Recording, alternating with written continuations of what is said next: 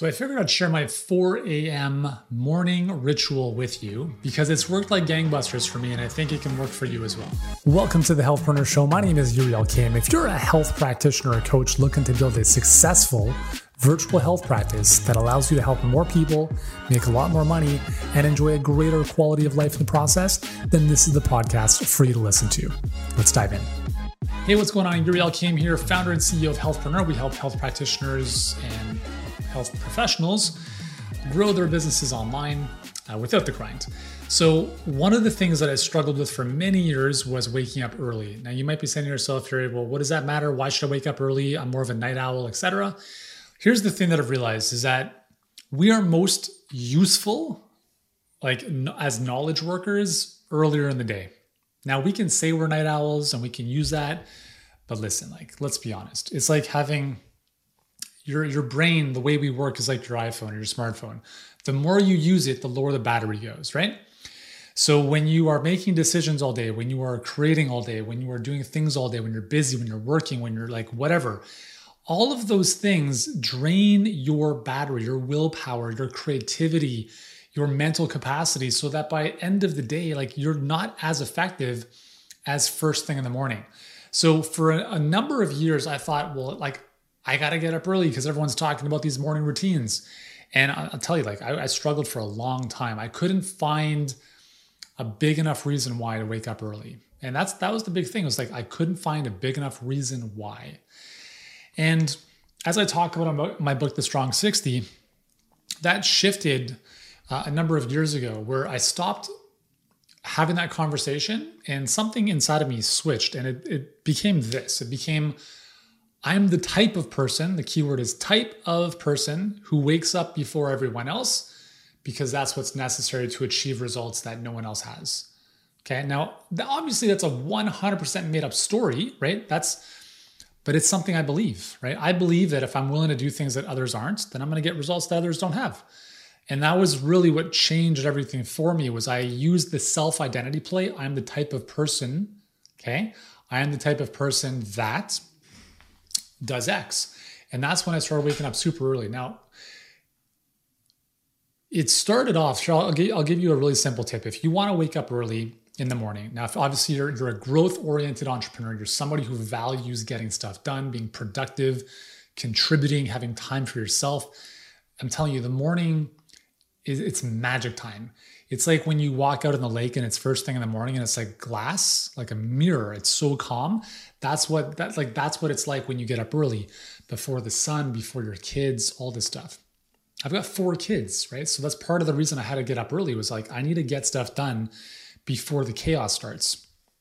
So how it started off is actually the first thing that the first impetus for this was a number of years ago. I was writing a couple books that were being published. And I said, I want to write these books, but I don't want to compromise the time from my business. And so what I did is I said 7 days a week, I'm going to write from 5 a.m. to 7 a.m. Okay. So that's how I started. That was 2013, 2014. And that was my commitment. I'm like, cool. Every single morning, 7 days a week, that's going to be my ritual. So I didn't do anything else. I just out of bed, right into my desk, right into writing, okay? And so that's how it started. And then I finished 3 published books in the space of about 4 months because I was able to crank them out in that amount of time. And then I kind of got away from my morning routine for a little bit, or that early morning rising. And eventually I kind of found myself again. So what I've recognized to be helpful for me is instead of saying, if I get up at 7, I'm automatically going to get up at 4. That's not going to happen. So what I would start doing is I took 7 o'clock and then I took 1 or 2 minutes back every day. So if we take 1 minute off 7 o'clock in 30 days, we're waking up at 6:30. 30 days later, we're waking up at 6. 30 days later, it's 5:30. And so it allows your body to adjust and customize to that earlier rising, as opposed to being okay, tomorrow starting like this, I'm getting up at 2.5 hours earlier than I normally do. That's challenging to do. So that's what I did. But the key to getting up early is you have to go to bed early as well. You can't go to bed at midnight and get up at 5 in the morning or 4 in the morning. You're gonna die. So we know, when I say we, I mean science has shown that you get your best sleep when you go to bed earlier. right? So if you go to bed before 10, typically you're going to have more time in deep sleep, which is important for restoration, etc. So those are just a couple of foundational things to keep in mind. The most important thing you can do to make waking up early consistent and easy for you is to go to bed and wake up at the same time every day. And I know that sounds, when I first heard this, I was like, that's too robotic. I can't do that. And then I started doing it and I started to realize like, I don't want to stay up late anyways. And if I wake up late, I feel like shit. So I'd rather go to bed before 10 and wake up between like 4 and 5. And I just feel so much better. So I'm like, yeah, like that's a sacrifice I'm willing to make. And it's also very advantageous metabolically because your body gets into a consistent rhythm as opposed to, consistent throughout the week and then like party time on the weekends. That doesn't do well for your body, okay? So with that said, let me walk you through what I do in the morning. And actually, like as I'm recording this, my current routine is different than what I'm sharing with you. Part of the reason for this is because we moved a number of months ago and part of my routine is no longer part of my routine. So let me share with you what I was doing for close to 2 years, and I'll just share with you what I'm doing now, okay? Because I'm just going to be honest with you. I'm not going to lie to you. I'm going to be like totally transparent because listen, I'm not a machine. I have moments where like I don't sleep. I don't get up at 4 a.m. And I'll talk about that really quickly. So for 2 years, I was getting up at 3:48 a.m. 3:48 a.m. I don't know why 3:48 is just the number that worked for me, okay? So first thing I would do is I'd get out of bed, I'd do my business, come downstairs and have about a liter of water. And I would jump into my cold plunge. Now, my cold plunge was actually a converted chest freezer, like, where you store like frozen meat and stuff. I converted that into a cold plunge. There's a whole world of how to do that. It was amazing. Okay, so I'm coming downstairs. Again, this is about 4 a.m. and I'm opening up the freezer and it's 4 degrees Celsius, so just above freezing. And I would sit in there for anywhere from 3 to 4 minutes up to my neck. And I'm telling you, like, why did I do that? Number one, there's tremendous health benefits to spending more time in cold immersion. Number two, and most importantly for me, it was a major mental challenge. Like 4 a.m, I'm like, I'd rather sleep in my bed for sure. 4 a.m, if I can get the hardest thing done in my day, which is sit in ice cold water for 4 minutes, anything else is going to be relatively easy. So that was kind of my whole mental mnemonic to get through that. So that's how it started. I'd do that for 4 minutes. Then I would sit in I had I don't even know how to describe it. It's like a personal pod sauna or infrared sauna. So I would go from my body being frozen into sitting in the sauna now for about 45 minutes to just defrost, if you will. I'd have my coffee and I'd have my laptop and I'd get right into my focus work.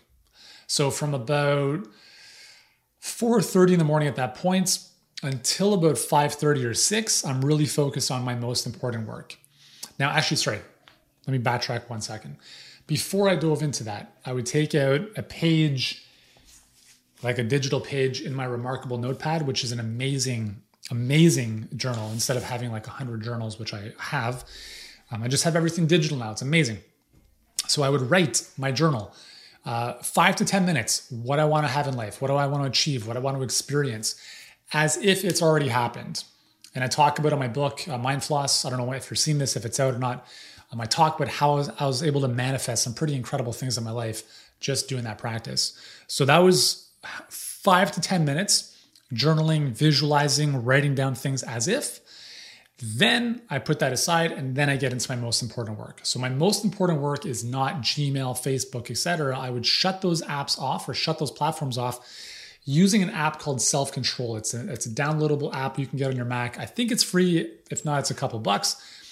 And set it the night before so it shuts off any websites you don't want access to. So for me, the only thing I need to do is think. So think, put stuff down on paper, either that was in my notepad or in a Google Doc. That's my most creative work, right? So it's developing trainings, systems, blah, blah, blah. I don't need access to the internet or specific websites to do that. So pretty much in the morning, the first 3 to 4 hours, I have no access to any websites other than like Google Docs. And that allows me to focus on my most creative stuff. So that takes us to about whatever it was, 6, I guess. And then I'd kind of change up location, take a little bit of a breather. I would do about another hour of work. And now that brings us into about 7:15, 7:30. I would typically get in a workout at that point.